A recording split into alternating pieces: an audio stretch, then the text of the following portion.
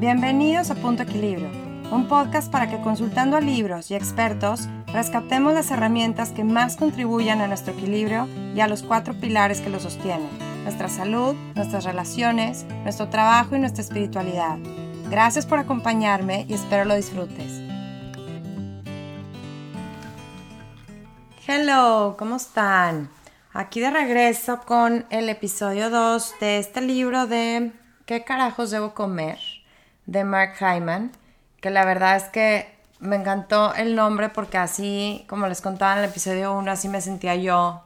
Muchas veces me he sentido de que, bueno, ya de veras, ¿qué fregados se debe comer y qué no? Porque cambian tanto de opinión, hay tantas teorías contradictorias, etcétera, que pues sí, como que necesitamos una guía certera, ¿no? Y bueno, pues esto en la nutrición va a seguir cambiando mucho, pero aquí me estoy como abocando a lo que se puede decir en general, porque obviamente todos somos diferentes y a unos les va a funcionar más una dieta y a otros otra, pero todos podemos agarrar ciertas directrices que nos guíen, ¿verdad?, para ir formando ese estilo de vida, ese estilo de alimentarnos, y ya luego cada quien lo va como ajustando, ¿sí?, a que quede perfectamente diseñado a sus necesidades y preferencias y gustos. Pero bueno, pues esto se trata de hablar así a manera general de cada grupo de alimentos.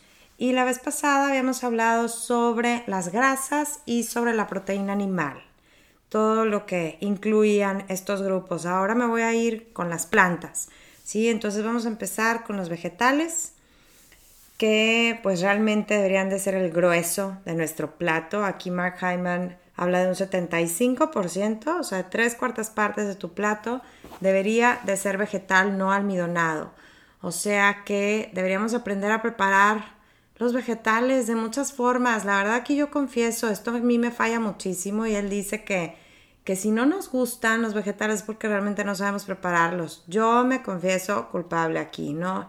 No, la verdad es que sí es mi coco, y yo creo que eso es lo que más podríamos enfocarnos en buscar, recetas de vegetales donde pues realmente le saquemos provecho, ¿verdad?, a todo el espectro de nutrientes que ofrecen, y sepamos presentárselo a nuestros hijos, a nuestra familia también de una manera que les guste, porque pues realmente estos son los alimentos más altos en micronutrientes, o sea, en vitaminas, en minerales, en fitoquímicos, antioxidantes, que nos ayudan muchísimo a prevenir enfermedad cardiovascular, diabetes, cáncer, enfermedades autoinmunes, etc.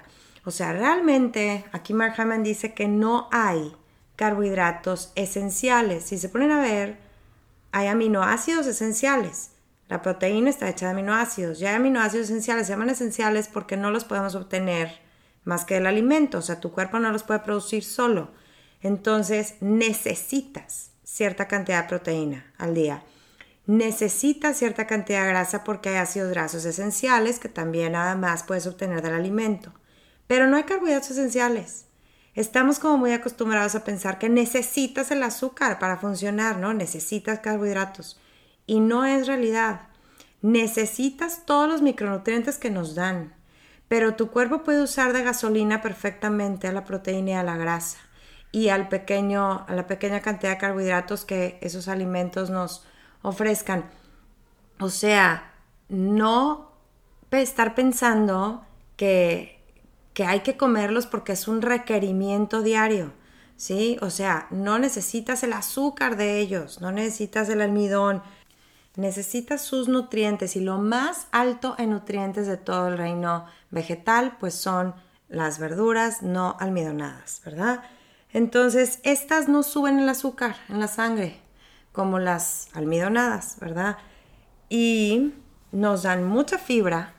Aquí la fibra es una de las principales cosas que nos dan. La fibra es un prebiótico, o sea, es un alimento para tu bacteria intestinal. 60% de tu sistema inmune se encuentra en tu intestino, ¿sí?, en tu microbioma, y con la fibra lo alimentas. ¿sí? Con la fibra lo cuidas y haces que se reproduzcan y haces que funcione perfectamente, ¿sí? La fibra ayuda a la digestión, se lleva todo, ¿verdad? Mantiene el colon saludable, previene cáncer y enfermedades cardiovasculares. Entonces la fibra es básica y la fibra no te la da ni la proteína animal ni la grasa. O sea, sí necesitas planta para obtener fibra.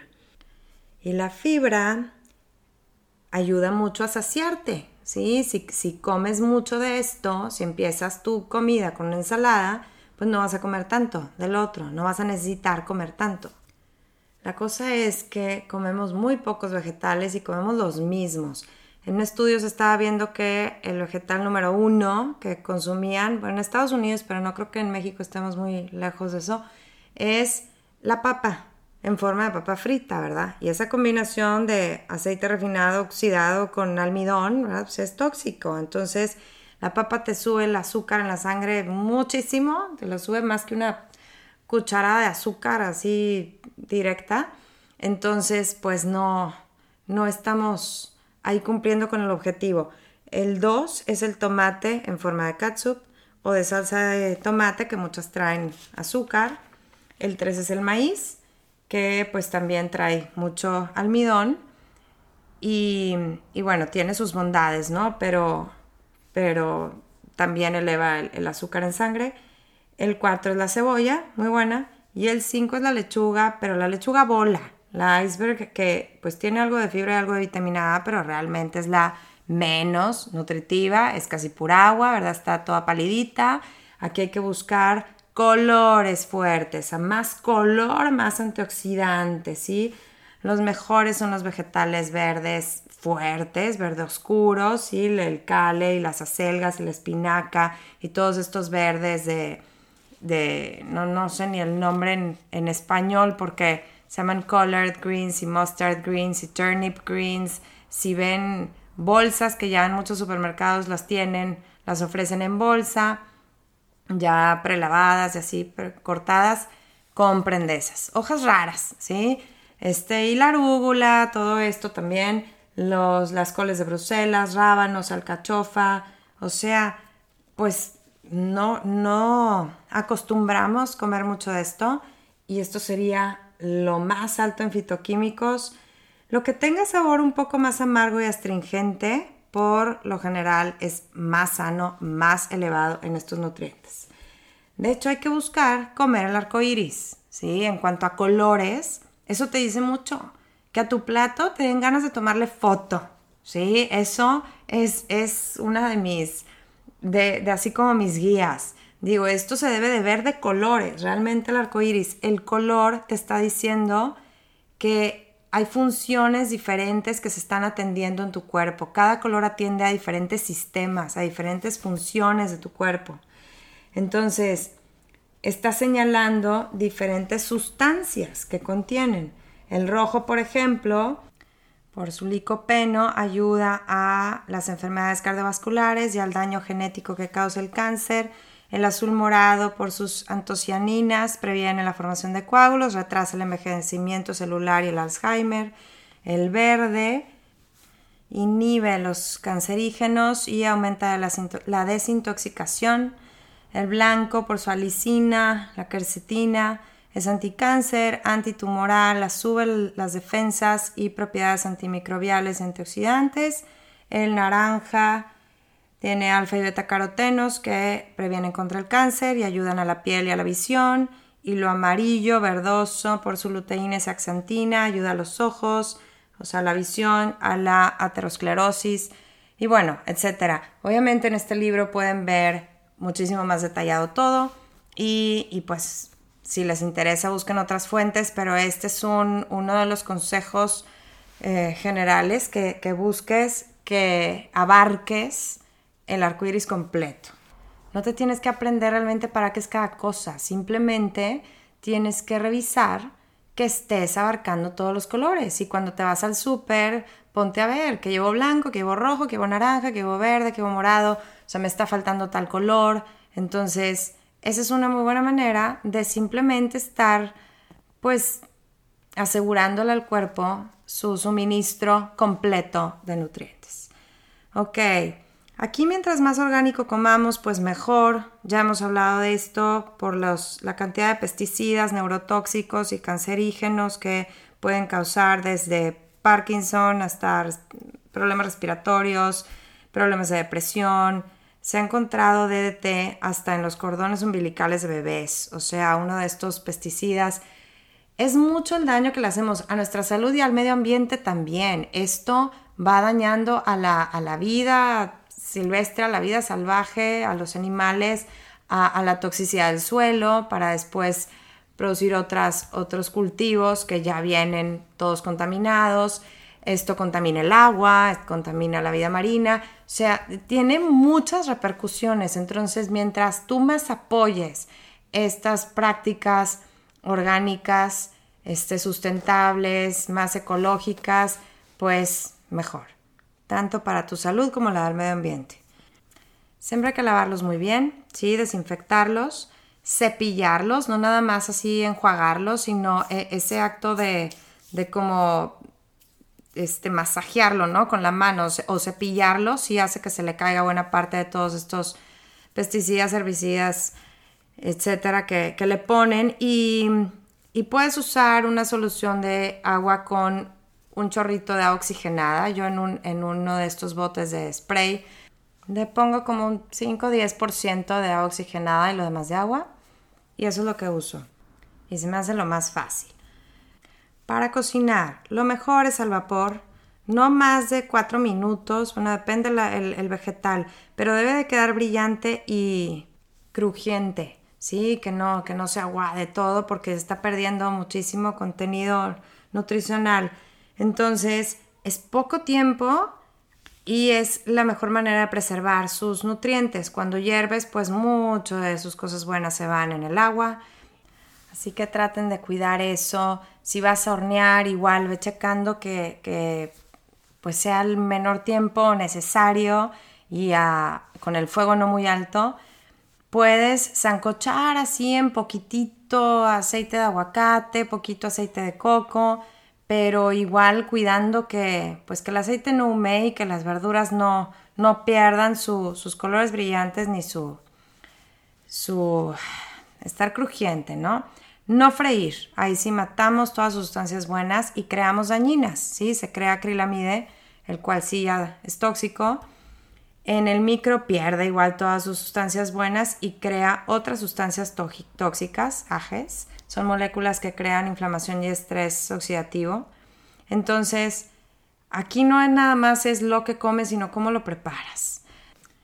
Por ejemplo, el licopeno sale cuando calientas. Entonces, al tomate sí intenta pues calentarlo, ¿verdad? Hacer la salsa de tomate y luego echársela. O sea, ese se eleva mucho cuando calentamos el alimento. Cuando aplastas el ajo, ¿sí? Cuando lo exprimes o lo partes todo, hay que dejarlo reposar, ¿sí? Porque eso incrementa significativamente su poder contra el cáncer y contra enfermedades cardiovasculares. Entero, cocido, no ayuda. Entonces, pues son cosas chiquitas que claro que podemos ir haciendo para hacerlo todo más nutritivo. El brócoli igual, hay que partirlo y dejarlo reposar como 40 minutos. Esto eleva muchísimo todas las sustancias buenas, hace que salgan, ¿sí? Todas las sustancias buenas. Entonces, crudo es lo mejor, pero pues no sabe tan rico, ¿verdad? Entonces, nada más déjalo reposar un rato antes de cocinar. Es el mismo efecto bueno cuando lo compras ya precortado congelado, ¿sí? O precortado en los refrigeradores. Ya reposó y ya hiciste que salieran todas esas sustancias. Entonces pues es hasta una buena manera de ahorrarte tiempo, ¿no? Porque solemos pensar que fresco es mejor que congelado, pero saben que no siempre. Congelado retiene todas sus propiedades, ¿sí? Estás evitando la oxidación y se suelen cosechar, ¿sí? Esas frutas y verduras que congelamos en el momento de su madurez, ¿sí? En el pico donde tienen más nutrientes. Se congelan y detienes su oxidación. Entonces, llegan a ti en su mejor momento, ¿sí? Cuestan lo mismo o a veces hasta más barato congelado y te ahorran tiempo también de estar cortando y desinfectando y esperándote ahí un rato a que salgan estas sustancias y todo. Entonces, pues tener ahí bolsas de brócoli congelado te puede ayudar y pues de las cosas que más utilices, ¿no? Frutas y verduras congeladas. Otra cosa aquí con los vegetales. La vitamina A, D, E y K son solubles en grasa. Hay vitaminas solubles en agua, hay vitaminas solubles en grasa, lo que significa que necesitan de la grasa para absorberse. O sea, que a tus ensaladas o a tus vegetales o las cocinas con mantequilla o con ghee o les pones un aderezo en base a aceite de oliva, pero ponles una grasa, ¿sí? Para que todas esas vitaminas pues sí se puedan absorber. Hay una categoría de vegetales que le llaman los nightshades. En español, solanáceas, que la verdad es que no lo había oído, pero bueno, esa es la traducción que me da aquí el Google. Que es la familia de la berenjena, los pimientos, el tomate, la papa. Que si sospechas que eres alérgico a alguno de estos, ahí sí hay que quitarlos y evitarlos porque suelen ser problemáticos para gente con artritis o enfermedades autoinmunes. Entonces, no a todos nos va mal con eso, pero si tienes una de estas enfermedades, sí te iría mucho mejor si los eliminas. Puedes hacer la prueba y ver si tus síntomas mejoran. Ahora, las algas es algo que no acostumbramos comer mucho y tienen muchísimos minerales diferentes, ¿sí? Manganeso, yodo, vitamina C, hierro. Protegen contra el cáncer, la inflamación y elevan las defensas. Aquí hay muchos tipos, wakame, kombu, nori, que puedes usar ya sea en ensaladas, así en pedacitos, en sopas o en guisados, o incluso en polvo, las puedes poner en tus licuados. Sí, entonces, bueno, incluso hay en gotas, ¿sí? hay en muchas presentaciones y pues elevas muchísimo el contenido mineral de tus alimentos. Otra opción son vegetales fermentados para introducir probióticos a tu dieta, como el kimchi, como el chucrut. Aquí la verdad pues hay opiniones. Mark Hyman dice que son buenísimos, ¿sí? Que es mejor esto que un suplemento de probiótico, una pastilla. Yo aquí con el médico funcional con el que voy no le gustan estos alimentos fermentados y prefiere un buen suplemento. Pero bueno, si a ti te gusta este sabor de acidito de los alimentos fermentados y lo tienes accesible, lo puedes intentar. Yo aquí lo hago, el chucrut, el sauerkraut de col morada, y nos gusta mucho. Y ese con una cucharada que le pongas arriba de la tostada, del taco o simplemente al lado como guarnición. Con poquito tienes y es como tu porción de probiótico al día. Dos cosas aquí nada más que hay que evitar: el germinado de alfalfa, ese suele venir muy contaminado de salmonela y de toxinas como la cannabanina, ¿sí? Entonces, evitar el germinado de alfalfa y evitar el champiñón blanco de botón crudo, que lo solemos poner en ensaladas. Ese sí puede aumentar la posibilidad de cáncer y ese tiene toxinas. Entonces, comer champiñones como el shiitake, el cremini, otros, pero no este de botón así blanco. Bueno, un punto importante aquí en los vegetales y en las frutas, lo voy a mencionar mucho, y en los granos y en las leguminosas, entonces de una vez lo explicamos bien, es el índice glicémico. Si el índice glicémico se refiere a cuánto te eleva el azúcar en sangre, un alimento, ¿ok? Esto se puso muy de moda hace mucho tiempo, luego salió la carga glicémica, que es algo mucho más exacto porque el índice glicémico no toma en cuenta la cantidad, la porción. Entonces, pues sí, puede haber un alimento con un índice glicémico altísimo y lo dejas de comer, pero realmente nunca te comerías la cantidad que te va a elevar así el azúcar. Entonces, la carga glicémica toma en cuenta cuánto te lo eleva una porción, ¿sí? Entonces, esto es bien importante porque eso es lo que más hay que tomar en cuenta de un alimento, ¿sí? Cuánto desata la producción de insulina, que por ahí es donde viene el sobrepeso, la obesidad, el síndrome metabólico que desencadena en diabetes, el que te eleve la enfermedad cardiovascular, etcétera, etcétera. O sea, mientras más podamos tener controlado el azúcar en sangre, mejor. Así es que hay que evitar los alimentos de mucha carga glicémica.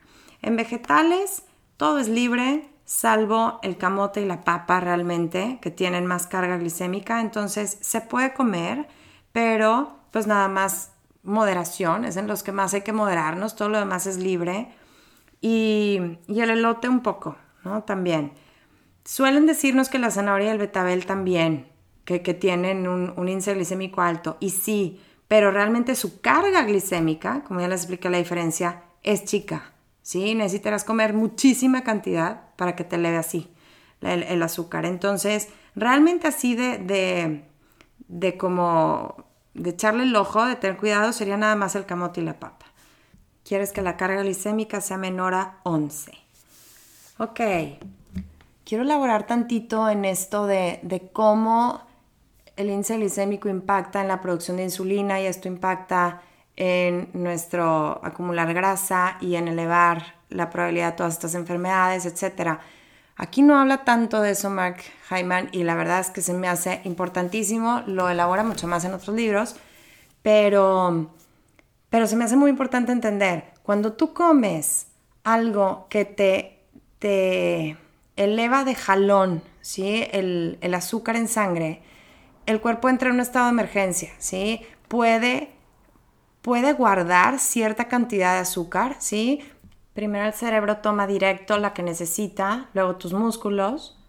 Todo lo demás se va a una reserva en el hígado, se guarda como glucógeno, nada más que toda la demás que sigue circulando en sangre no puede estar ahí, ¿sí? Entonces el cuerpo entra como en un estado de emergencia que le manda señal al páncreas para producir insulina, que es esa hormona que va a ir por ese azúcar y la va a transportar a una célula de grasa y ahí guardarla, ¿sí? La va a almacenar a ese azúcar extra como grasa. Y la insulina actúa como un candado para que no utilicemos esa grasa a menos que estés en un periodo de que esté escaseando la glucosa. Si te acabas la reserva ya se pone a quemar grasa, pero no quemas esa grasa fácilmente, ¿sí? Entonces ese azúcar que te estás metiendo así de jalón se va a ir a guardar como grasa.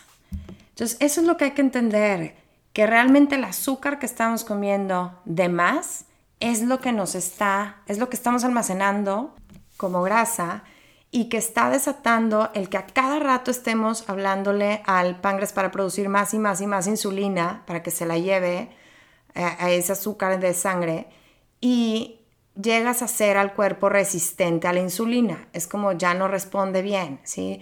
Entonces, ahí viene el síndrome metabólico, que es una prediabetes, que luego puede llegar a ser diabetes, que te eleva la probabilidad de enfermedad cardiovascular, etc.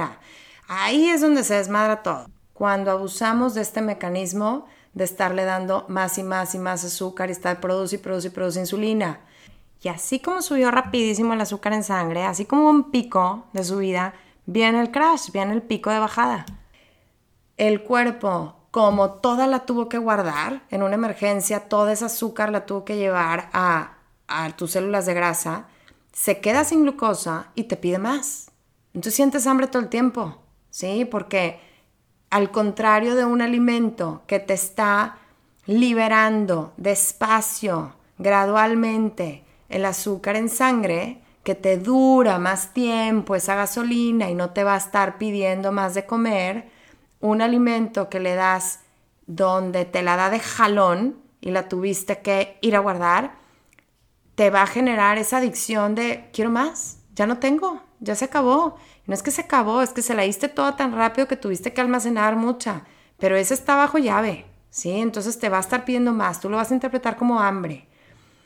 Por eso una galletita, un quequito, un muffin, un hot cake, se puede ver más llenador, pero a la mera hora te deja en ese ciclo de quiero más y quiero más y quiero más azúcar y andas picando toda la mañana, a que una manzana, a que una fruta así a mordidas y te llena más, te da una sensación de saciedad porque te liberó el azúcar paulatinamente, gradualmente, a como la ibas necesitando. No llegaste a ese punto de me estoy muriendo de hambre, necesito comer algo ya. Entonces tú revisa cómo te sientes después de desayunar huevo, tu proteína con grasa, después de desayunarte un cereal, que es pura azúcar, que te la va a elevar rapidísimo y así de rápido va a venir el bajón, así de rápido vas a volver a sentir hambre. Y ve tratando con diferentes tipos de alimentos para ver cómo te sientes. Te vas a dar cuenta cómo la proteína y la grasa no elevan el azúcar en sangre. Lo que más le eleva es lo más almidonado, los granos, algo las leguminosas porque tienen gran cantidad de carbohidrato, o sea, de almidón, los vegetales almidonados, algunas de las frutas. Ahorita seguimos viendo eso. Bueno, entonces de vegetales de 7 a 9 porciones al día o 4 tazas. O sea, yo no las estoy contando, simplemente sé que esto es libre y que mientras más mejor, porque la verdad batallo para llegarle a estos números. Una de las maneras en cómo a mí me gusta hacerlo es en jugos verdes porque no suple una comida, pero me ayuda mucho a meter vegetal verde y apio, que no me como crudo de otra manera, y mucha cantidad de vegetal en un solo vaso, ¿no? Entonces es como un shot así de súper nutrientes. Obviamente me falta ahí la fibra, me faltan otras cosas, pero pues que como quiera me las voy a comer en mis comidas. Entonces el jugo verde es como un snack, es como un suplemento, no suple una comida, pero sí me da más porción de vegetal. Hay que buscar aquí también diversidad porque venía aquí, por ejemplo, hay 250,000 a 300,000 plantas comestibles y consumimos entre 150 a 200. O sea, 3/4 partes de toda la comida viene de 12 plantas y de 5 animales. Eso está impresionante, porque obviamente mientras más se esté produciendo el mismo cultivo, ¿sí? El monocultivo, estamos dejando al suelo sin sus nutrientes, estamos afectando a toda la biodiversidad, a todo el ecosistema. Entonces, pues todos perdemos, ¿sí? Entonces, mientras más podamos variarle, mejor y más nutrientes vamos a abarcar. Me paso a la fruta.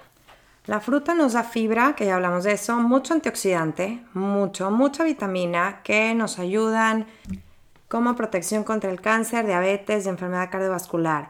Aquí máximo al día serían unas 2 o 3 porciones.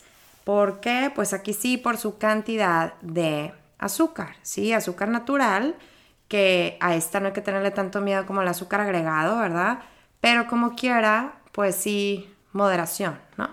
Entonces, el azúcar de la fruta es la fructosa. Este tipo de azúcar se procesa en el hígado, donde se metaboliza como grasa. La fructosa eleva los triglicéridos, así que todo producto procesado que tenga fructosa hay que evitarlo.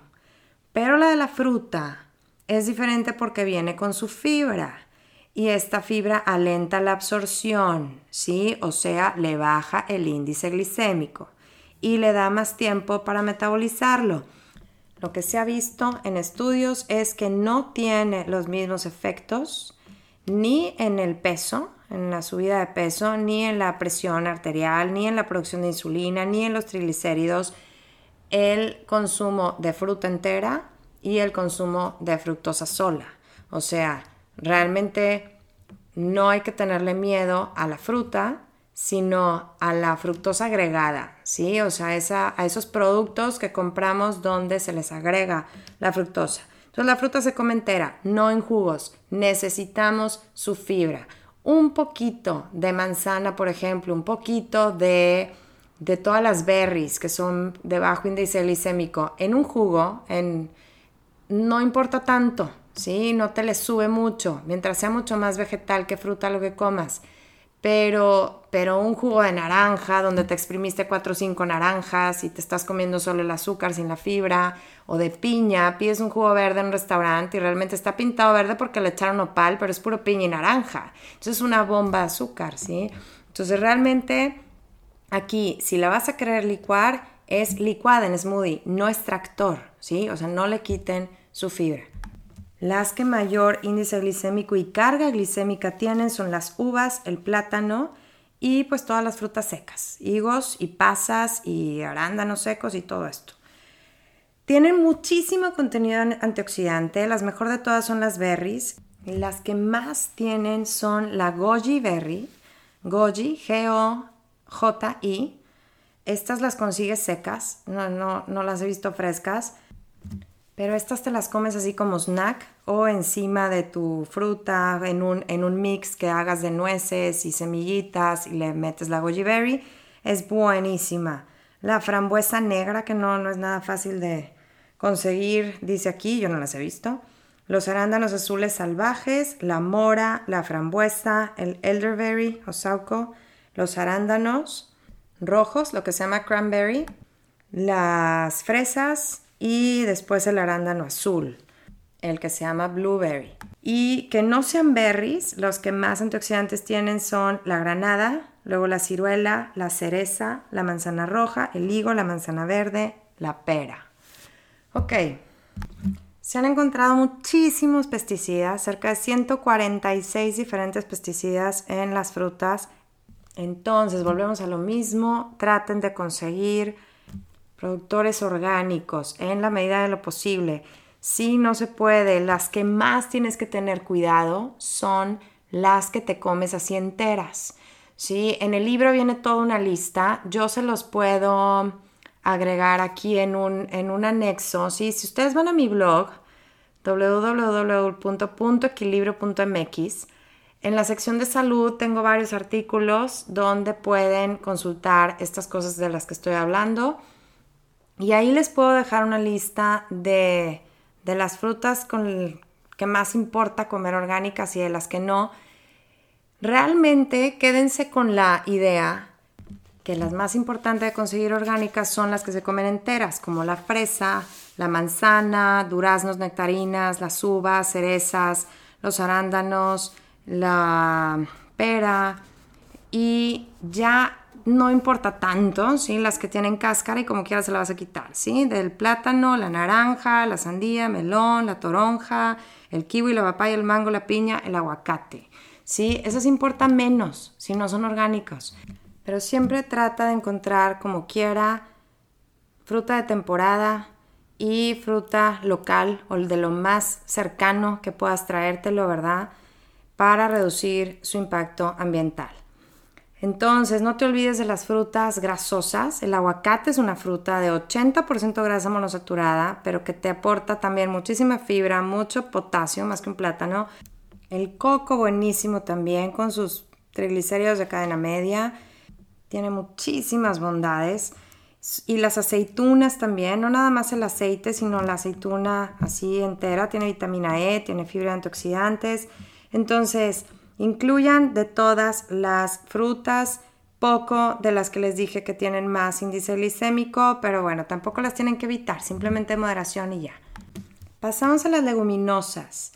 Sí, esta familia de los frijoles y el garbanzo, las lentejas, las alubias y habas, todo tipo de frijol, ¿verdad? El frijol de soya, los ejotes, el chícharo, hasta el cacahuate, todo lo que viene en vaina, ¿verdad? Como nutrientes aportan mucho potasio, zinc, hierro, magnesio, folato, vitamina B6, etc. 1/4 de su peso lo tienen en proteína, lo cual significa que 3/4 son carbohidratos, casi todo almidón. O sea que sí nos aportan proteína, nos aportan fibra, pero también hay que tener en cuenta que tienen una gran cantidad de carbohidrato. Entonces, después de los vegetales no almidonados, esta sería la mejor opción, ¿sí? De carbohidrato. Y son más nobles con el medio ambiente que muchos otros cultivos, como el de los granos. Así es que, pues sí, son muy nutritivos y muy buenos. Nada más hay que tener en cuenta ciertas cositas. La calidad de su proteína no es tan útil para el cuerpo como la del animal, ¿sí? Son bajos en leucina, que ya habíamos dicho en el episodio anterior, que este es un aminoácido muy importante para la masa muscular que va disminuyendo con la edad. Y bueno, por ejemplo, para suplir 170 gramos de salmón, por ejemplo, necesitarías 3 tazas de frijoles, los cuales te aportarían esa misma cantidad de proteína, pero 123 gramos de carbohidrato también. Y el salmón 0. Entonces, pues nada más tengan en cuenta esas diferencias, ¿no? Para que no se acumule demasiado carbohidrato y poca proteína. De hecho, la recomendación diaria de proteína, no sé si habrán escuchado que son 8 gramos por kilo de peso, ¿sí? Entonces, muchos nos vamos por ahí. O sea, si yo peso unos 50 y pico de kilos, necesito 40 y tantos gramos de proteína al día. La verdad es que es poco, pero ese es el requerimiento mínimo para no hacerte deficiente en proteína y de ahí que me vengan enfermedades relacionadas con eso. Si yo obtuviera nada más esa cantidad de gramos de proteína, estaría obteniendo el 10% de mis calorías al día de proteína. Cuando, según Mark Hyman, sería más sano obtener del 15 al 30% de tus calorías al día de proteína.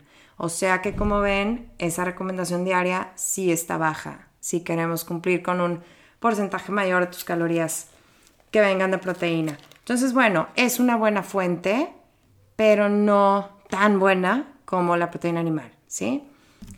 Una cosa que varios autores han mencionado y que puede ser de cuidado con esto es que tiene lectinas y fitatos que previenen que absorbamos todos sus nutrientes, ¿sí? En especial el calcio, el hierro, el fósforo y el zinc.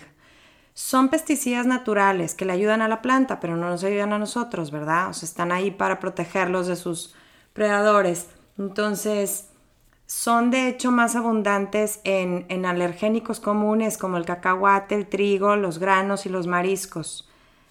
Estas lectinas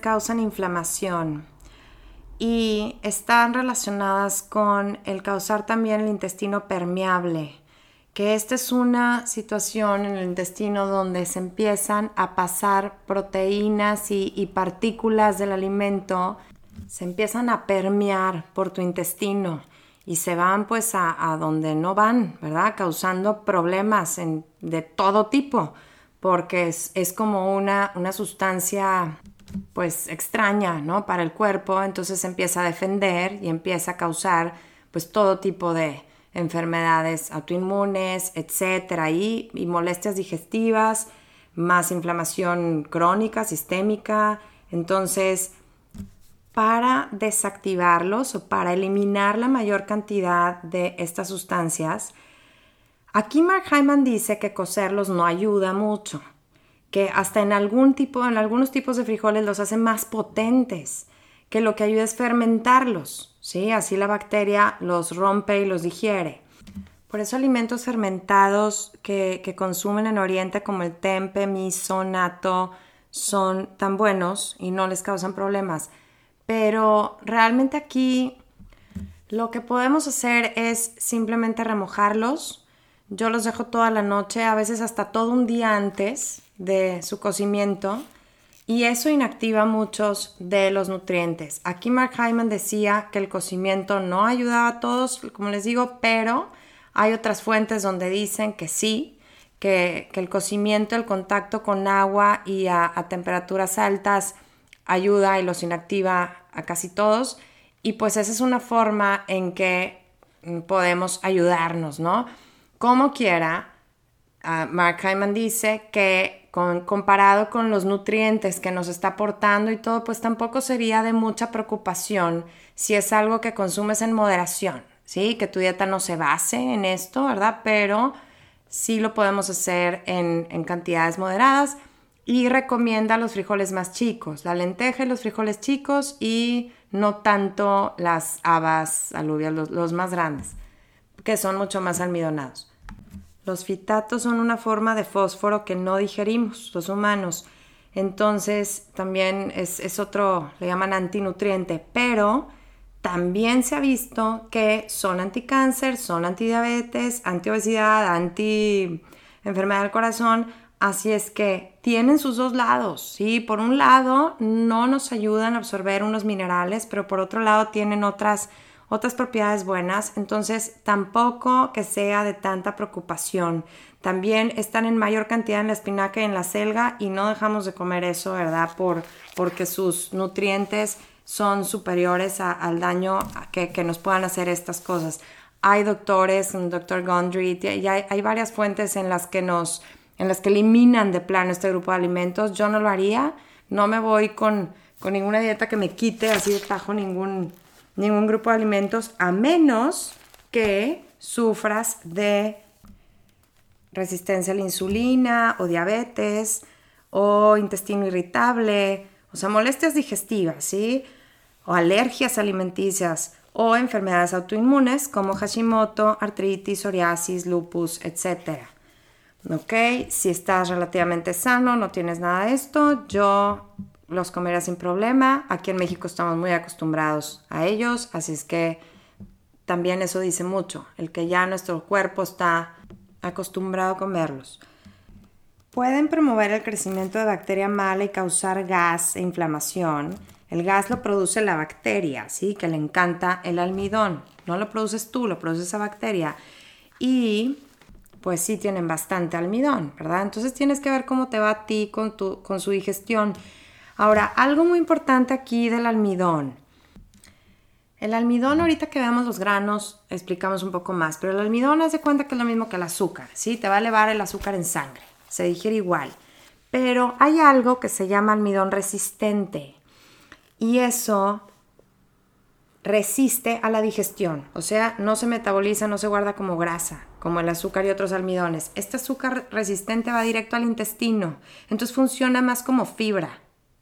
Entonces, comparado con los granos, las leguminosas tienen mucho menor impacto en el azúcar en sangre gracias a este almidón resistente. Hay que cocinarlos y luego dejarlos enfriar antes de comerlos porque eso eleva la creación de este almidón resistente. Entonces esto es importante porque, como les dije, tienen gran cantidad de carbohidrato, las leguminosas, gran cantidad de almidón, pero esta es la razón por la que no elevan tanto el azúcar en sangre como otras cosas. Sí, porque este almidón resistente trabaja muy diferente que el almidón normal. Ahora, ciertas cosas así específicas de las leguminosas. El chícharo y el ejote tienen menos almidón que muchos otros de esta categoría. O sea, son más saludables. Tienen igual de proteína y tienen el 40% de la vitamina K y 35% del manganeso que necesitamos diario. O sea, son muy buenas adiciones a tu dieta. Los cacahuates, que muchos catalogan en nueces y semillas y no, son una leguminosa, tienen muchísima grasa monosaturada, buena, pero también tienen muchísimo omega 6. Ya hablamos de esto, ¿sí? El omega 6 es súper inflamatorio, no queremos de más. Entonces un puño de cacahuates está bien, tiene mucho antioxidante, más que las manzanas, tienen folato, vitamina E, tienen proteína, pero también tienen su lado oscuro, los cacahuates, ¿sí? Son muy alergénicos, hay gente o sea, esto ha subido mucho recientemente, la cantidad de alergia al cacahuate, y tienen una toxina, la aflatoxina, que es cancerígena y que crece en ellos cuando no están bien guardados, ¿sí? Cuando son ambientes húmedos, calientes, y les empieza a crecer esta toxina. Entonces, pues ahí cuidar eso. El aceite de cacahuate no, evita el aceite, cómete, si te vas a comer el puño de cacahuate, pero que no esté bañado en aceites refinados, en sal refinada, etc. Un cacahuate crudo, bueno, ¿sí? Y la crema de cacahuate, que también se ha puesto muy de moda, pues también yo la uso poco, la uso de repente para hacer algún postre, algunas galletas, no sé, algunas cositas así, pero prefiero mucho más cremas de otra cosa, crema de macadamia, de avellana, de nuez de la India, de nuez de Castilla, de almendra, etc. Hay ya muchísima variedad de estas cremas, entonces busca mejor cremas de todas estas, de variedad de nueces y semillas, y la de cacahuate déjala nada más para de repente. Ahora, la soya. El frijol de soya tiene muchos inhibidores de enzimas que nos previenen el absorber todos sus nutrientes. Entonces la soya se come fermentada. Por eso, como les digo, el tempeh, natto, miso, la salsa de soya, todos estos alimentos son de soya fermentada. El 95% de la soya en Estados Unidos es transgénica, es genéticamente modificada, así es que pues checa muy bien las etiquetas de todo lo que comes porque pues no sabemos, muy probablemente, ¿verdad?, venga transgénica. El aceite no te ofrece ninguna nutrición. El aceite de soya, de hecho, es la principal fuente de omega 6 que estamos comiendo, no porque cocinemos con aceite de soya, sino porque vienen todos los alimentos procesados que compramos. Está ya sumamente procesada y desnaturalizado y, como les digo, no te ofrece ninguna nutrición. Lo que queda después de sacarle el aceite, también lo usan. No sé si han visto mucho en las latas de atún, en muchísimos productos, proteína de soya aislada, ¿sí? O extracto de proteína de soya, ¿sí? Porque hacen aceite de soya y lo que queda te lo venden como si fuera algo muy sano, ¿no? A veces hasta hacen hamburguesas y salchichas y todo de soya. Y realmente todo ese proceso por el que tuvo que pasar, cambia su química y lo vuelve, pues aquí según Mark Hyman en estudios se ha visto que cancerígeno. Tiene muchos fitoestrógenos que imitan el estrógeno, o sea, que causan el desarrollo precoz, por ejemplo, en niños, que se ha visto que les dan mucha leche de soya y se desarrollan antes.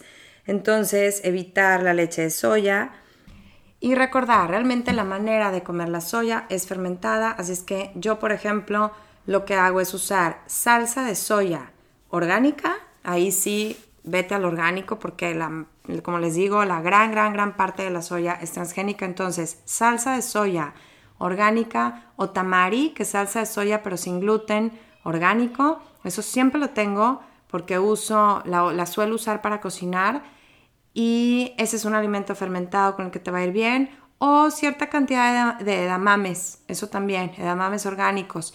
Pero ya, es la única manera en la que consumo soya. La cantidad, según Mark Hyman, va de media taza a una taza al día de leguminosas. Y bueno, pues cocer con algas.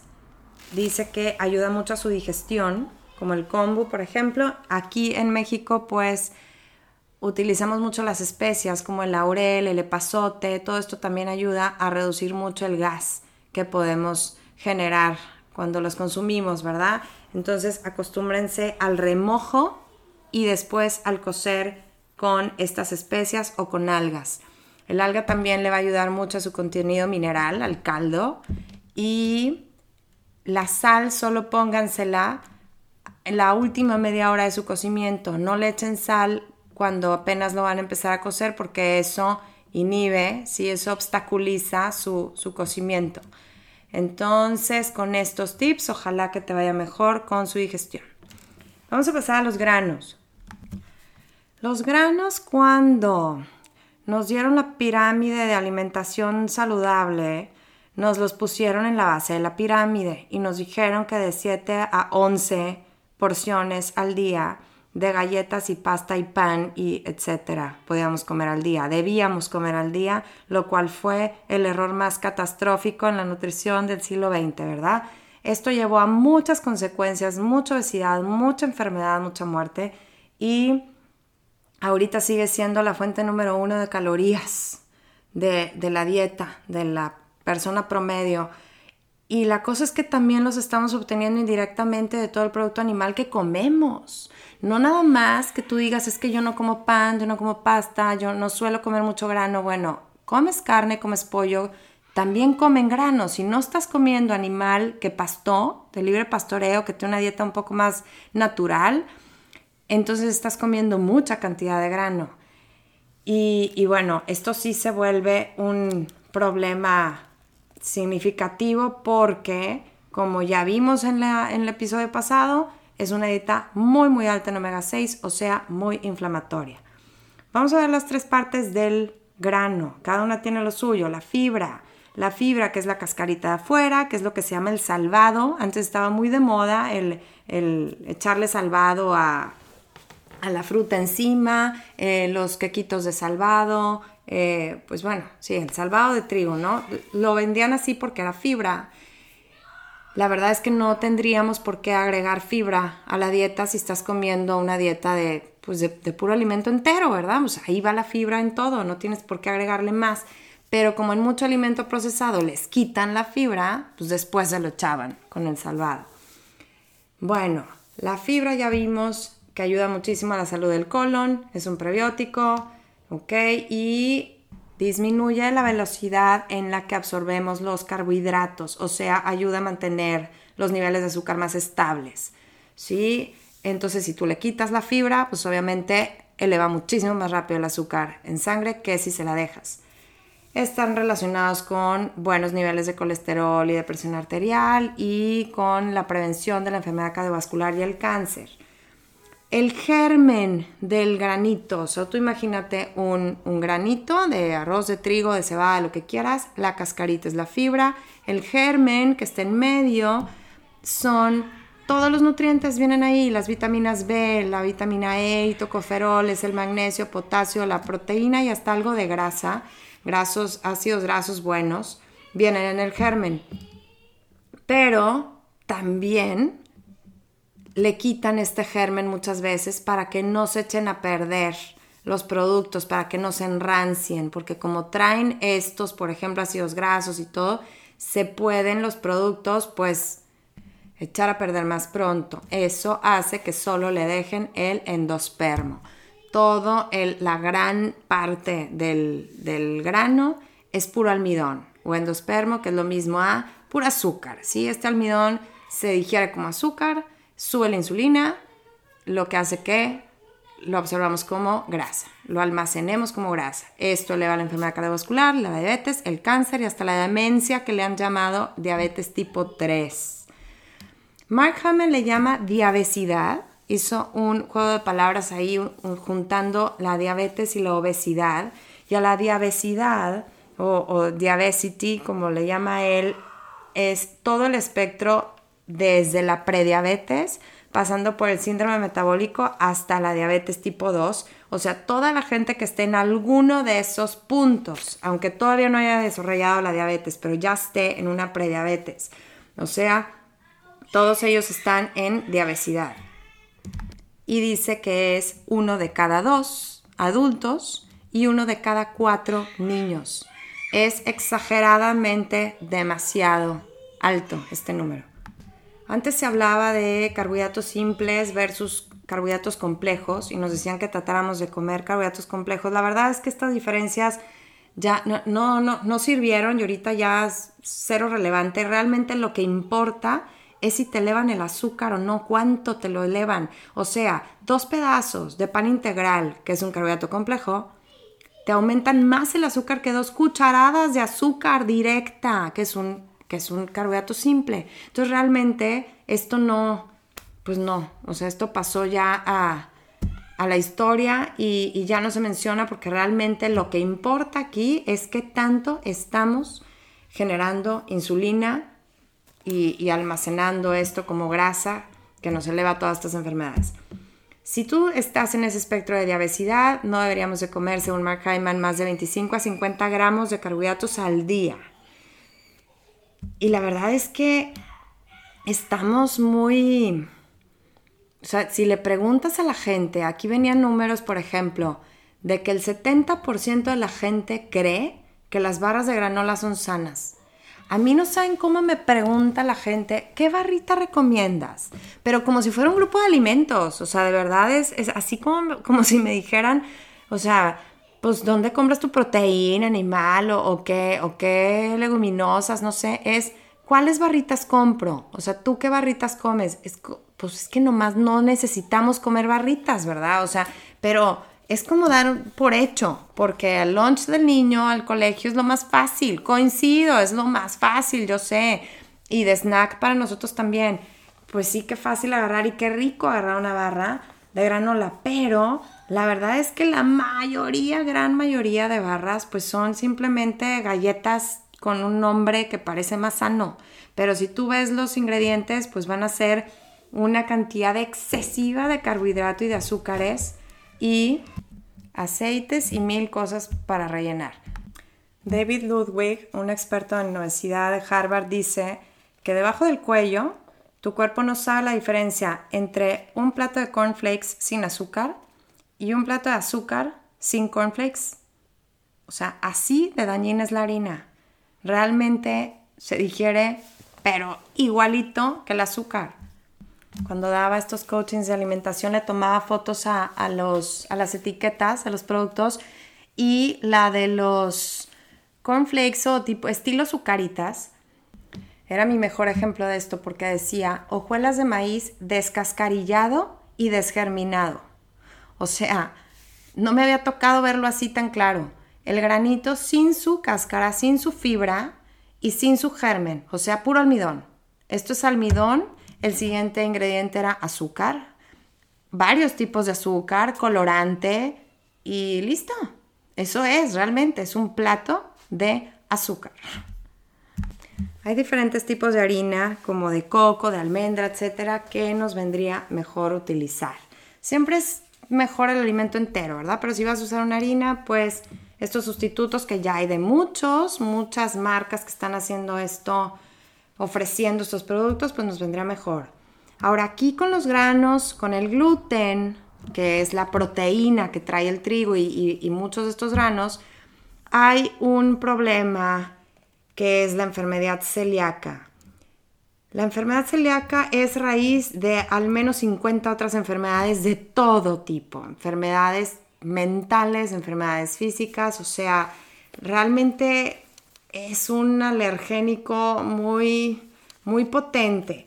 Solo 1% de la población tiene esta enfermedad como tal, pero muchos somos sensibles al gluten, sí, que es una reacción inflamatoria extrema que provoca intestino permeable y a lo mejor no nos estamos dando cuenta, pero nos estamos haciendo daño poco a poquito, ¿sí? Entonces, podemos tener síntomas de muchos otros tipos que no relacionemos con eso y realmente vienen desde ahí, vienen porque no digerimos bien esa proteína, que la tiene el trigo, la tiene la cebada, el centeno, el trigo espelta, el camut, farro, bulgur.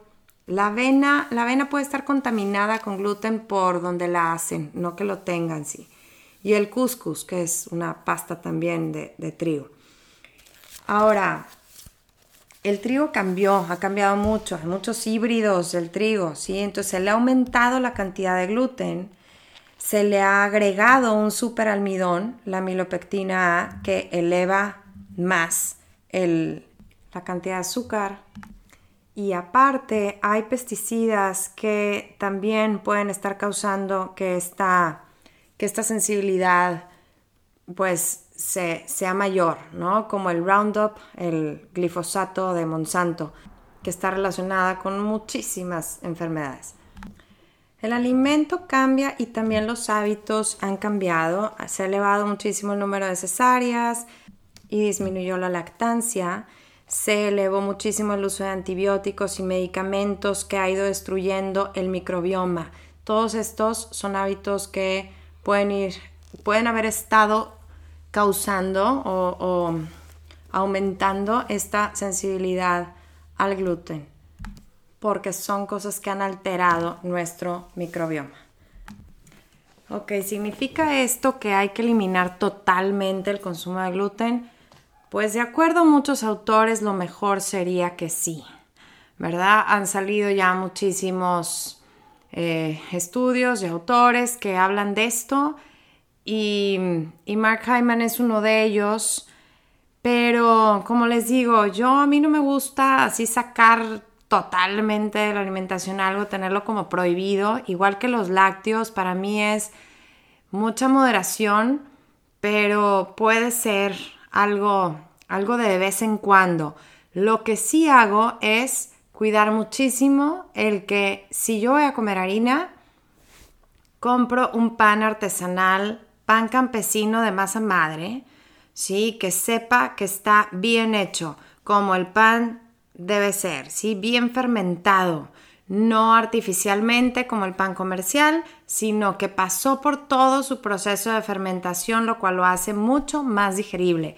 Yo lo tengo aquí comprobadísimo con mi hijo. Vimos que a él le afecta el gluten. Veíamos desde chiquito que como que le dolía la panza cuando comía mucho mugrero, que salía a casa de amiguitos, a fiestas que les dan la pizza y luego el quequito, el pastel y la dona y bueno, mucho mugrero, mucha harina blanca, le empezaba a doler la panza.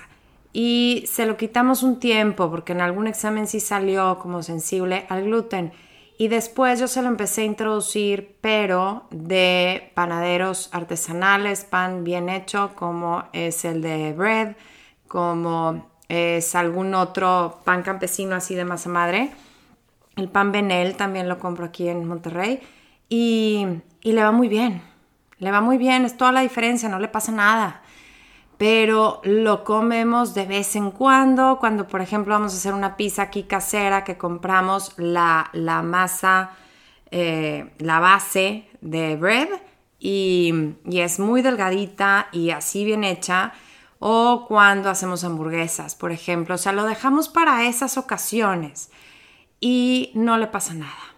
Entonces realmente yo creo que también tiene mucho que ver el proceso por el cual está pasando el pan y la harina, ya que le quitan todos sus nutrientes, que es pura harina blanca y que está este pan pues no debidamente fermentado. Entonces nos causa mucho problema, pero bien hecho puede que no. Entonces pues ustedes pruébenlo, ¿no? Yo veo que a mí no me inflama un pan así de masa madre bien hecho. Y sí me cae muy pesado la harina blanca. Entonces, pues me gusta tenerlo así, como para ocasiones especiales, no que sea parte de mi dieta diaria para nada. Y así no siento como la prohibición, ¿verdad? De que no puedo y no comer el gluten. Si simplemente quieres hábitos sanos, eso es lo que te recomiendo. Si tuvieras síntomas graves con el gluten, pues sí habrá que dejarlo totalmente. Pero si no, puedes nada más cuidar que sean productos bien hechos. Ok, el que un alimento diga gluten free, sin gluten, no garantiza que sea sano, ¿verdad? Sí que bueno que evites el gluten, pero fíjate en lo que tenga el alimento, porque pues en vez de gluten que usaron, ¿verdad? Muchas veces estos alimentos son hipercalóricos y altísimos en otros granos que también te van a elevar el azúcar en sangre, etcétera. O sea, no porque le quiten algo ya lo hace sano. Checa de qué está hecho.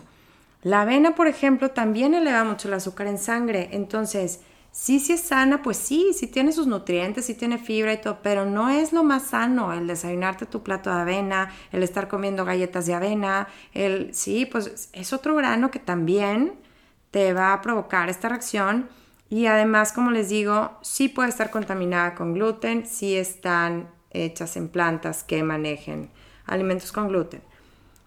El maíz tiene algo, para nosotros hay una pues consecuencia diferente, ¿no? Que en Estados Unidos, porque nosotros tendemos a digerirlo muy bien, estamos muy acostumbrados. En Estados Unidos 90% del maíz es transgénico.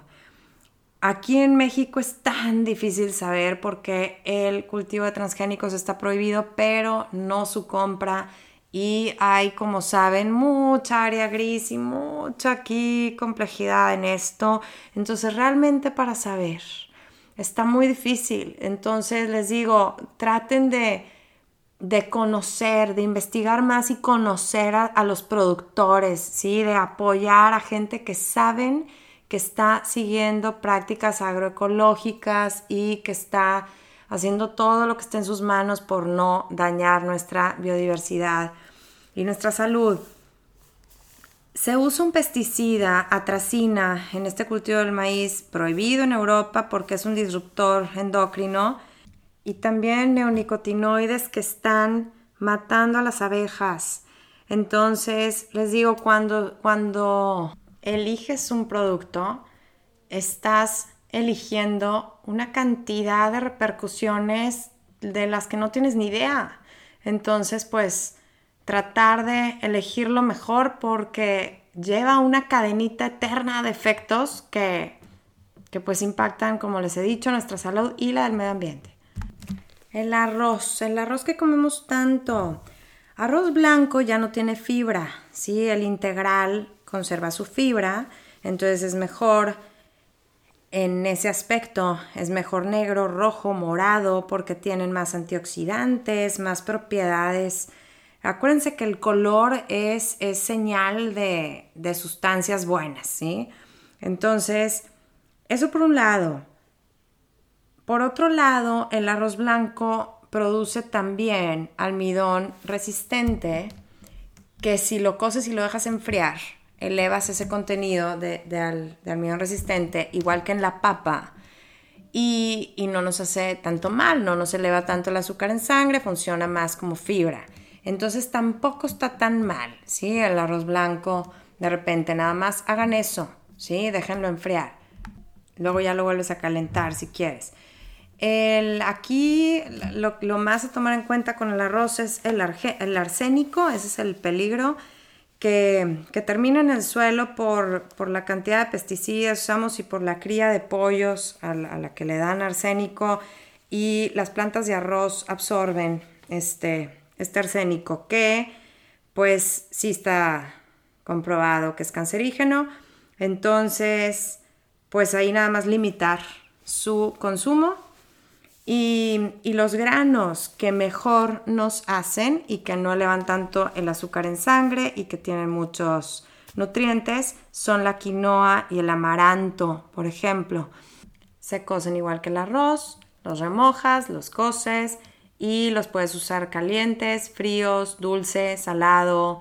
Entonces son muy versátiles y los puedes usar de muchas formas. Y siempre es mejor de manera entera, ¿sí? Las harinas actúan en el cuerpo más como el azúcar que el grano entero, ¿sí? Entonces tratar de consumirlos enteros. Si vas a hacer algún postre o lo que quieras y prefieres usar estas harinas en vez de harina de trigo, pues está bien, nada más que sea pues muy de vez en cuando, y checar que no traigan algunos otros ingredientes, ¿no? Que sea el puro grano pulverizado. Una vez al día, media taza, esa sería la recomendación de Mark Hyman. Y si sospechas que eres intolerante o sensible a el gluten, pues te recomiendo hacer una dieta de eliminación, que también ya se los he hecho en el episodio pasado, que pueden hacer si sospechan de sensibilidad a los lácteos. A cualquier cosa realmente pueden eliminar los alimentos de los cuales tenga sospecha, o estos alergénicos más comunes, ¿sí? El gluten, los lácteos, el cacahuate, el maíz, aunque el maíz, les digo, aquí en México no suele ser no tenemos tanto problema con él, y irlo introduciendo después de 3 semanas para ir viendo tu reacción en el cuerpo. Ok, y pasamos al último grupo, que serían las nueces y semillas. Aquí con esa recomendación que nos hicieron de llenarnos de carbohidratos, de limitar las grasas y todo esto que ya vimos varias veces que pues fue un error garrafal, nos limitaron muchísimo las nueces y las semillas, ¿sí? No solemos pues contarlas en nuestra dieta como un grupo de alimentos así básico de diario, y realmente pues sí deberían de ser un puño diario. Nuestra dieta debería de basarse en proteína y grasa que no elevan el azúcar en sangre, y de vegetales no almidonados, como les digo. Y estas nueces y semillas pues tienen gran cantidad de proteína y grasa. Entonces, de aquí podemos sacar grasas de todo tipo: poliinsaturadas, monosaturadas y saturadas, omega 3, antioxidantes, zinc, magnesio, etc. En muchos estudios se concluyó ya con la evidencia de todos estos, que bajaban el riesgo de enfermedad cardiovascular en un 30%, la gente que intenta consumir un puño más o menos al día. De diabetes la bajaron en un 40% y de cáncer en un 15%. Además protegen contra enfermedades neurodegenerativas, enfermedad del riñón, etc. Es el perfecto snack. Nada más ahí hay que cuidar que no estar comprando bolsitas de nueces que ya vienen en sal refinada, que vienen con más aceite refinado, que ya están tratadas, ¿sí? Calentadas en aceite y sal, sino crudas, ¿sí? Así es como más vas a conservar todos sus nutrientes. Las más altas en antioxidantes es la nuez pecana, después la nuez de Castilla, luego la avellana, el pistache y la almendra. La cáscara también se come, tiene muchísimos nutrientes, simplemente la cáscara de la avellana tiene más polifenoles que la almendra entera. Ahora, semillas. Este es un grupo de alimentos que tenemos súper olvidado, que a mí me encanta porque son alimentos chiquititos que son como así una capsulita de nutrición, de muchísimo nutriente por gramo. O sea, son superfoods, muchos de ellos así les llaman superalimentos porque tienen la mayor cantidad de nutrientes por gramo, ¿no? Por caloría. Entonces, aquí hay una variedad grande. Tenemos a la linaza, tenemos la chía, el hemp, el ajonjolí, la semilla de calabaza, la semilla de girasol. Hay muchísimas maneras de comerlas, las podemos poner en las ensaladas, podemos ponerla encima de la sopa, podemos meterlas a licuados, podemos incluirlas en mixes, así como de granola casera que haces. Yo a veces hago un muesli de pura semilla, ¿no? Entonces, muchas de estas semillas revueltas con cuadritos de manzana, de pera, etcétera, bañado todo en leche de coco, por ejemplo, y tienes un como muesli de muchísima proteína y grasa buena. Agregárselo a como postres que hagas, a galletitas, a barritas sanas, caseras. Les digo, hay muchas maneras. La linaza, por ejemplo, es muy alta en omega 3, previene el estreñimiento y tiene lignanos que protegen contra cáncer de mama y de próstata. Tiene más de 75 veces estos lignanos que otros alimentos. Esta linaza hay que comerla pulverizada, ¿sí? No la rompemos, no la digerimos si la comemos entera. Entonces, esta sí hay que comprarla entera y molerla en tu casa o comprar empacada al vacío, molida en frío, de una fuente fidedigna, ¿verdad? Yo prefiero entera y molerla aquí y la puedes, como les digo, meter a licuados, a smoothies o así molida, echársela encima pues a sopas, a lo que quieras. La chía, que también es tan pequeña y que no la rompemos, ¿sí? Nos la tragamos así entera, esa hay necesidad de o inflarla, ¿sí? Dejarla en algún líquido, en alguna sustancia en donde como es fibra soluble, absorbe el líquido en el que esté. Entonces, si tú se la echas a la limonada, se le echas un licuado o a lo que sea, si te esperas 10-15 minutos, se va a inflar. Y así ya rompiste su membrana celular, así ya hiciste accesibles sus nutrientes. De esa manera sí la vas a poder absorber. O molida, pero entera no tiene caso que te la comas. De hecho, como es fibra soluble, lo que va a hacer es sacarte a ti tu agua, ¿sí? Deshidratarte, no hidratarte. La semilla de calabaza es muy alta en zinc, el ajonjolí es de las mejores fuentes de calcio, la semillita de girasol, el hemp, todo esto hay que acostumbrarnos a estarlo espolvoreando acá encima de nuestras ensaladas y usarlos en licuados, etcétera. Nos estamos acostumbrando a usar mucho cremas. Bueno, a mí me gusta mucho la crema de almendra y crema de nuez de la India, macadamia, avellana, etcétera, y de algunas de estas semillas. Y está bien, siempre y cuando no tenga ningún otro aditivo. No les pongan grasa de más, no tienen por qué echarle algún otro aceite y no les pongan pues ni sal ni ninguna otra cosa. Simplemente sea la nuez molida y punto. En Costco pueden encontrar unas de estas opciones. Hay crema de almendra que es pura almendra molida y hay otra que es una mezcla de nuez de la India con almendra, con chía, con semilla de calabaza, etcétera, que está muy buena. Si van a comprar leche de alguna de estas nueces o semillas, fíjense en la etiqueta, generalmente traen muchas gomas, traen carragenina, traen muchas cosas para poder lograr esa textura y el sabor y todo. Entonces, realmente yo las leches no se las recomiendo. Yo les recomiendo que las hagan en casa. Es lo más fácil. Es simplemente dejarlas remojando un rato y luego licuarlas con agua. O sea, no es nada. Y algunas las colarás si les queda mucho así solidito, otras no necesitas ni siquiera colarlas. Entonces realmente es demasiado fácil hacerla, tienes que hacer poca cantidad porque si no sí se te echa a perder rápido, pero no vale la pena pagar el precio de las comerciales que aparte están llenas de aditivos. También tienen lectinas y fitatos las nueces y semillas, pero con el remojo basta para inactivar buena cantidad y si no, no te preocupes porque tienen tanta cantidad de nutrientes que no vale la pena dejar de comerlas por esto y renunciar a todo lo que nos ofrecen. Ok, y pues aquí terminamos con todos los grupos de alimentos, ¿sí? De ver lo que creí más importante decirles de cada uno. Ojalá que esto sí les haya ayudado a despejar dudas.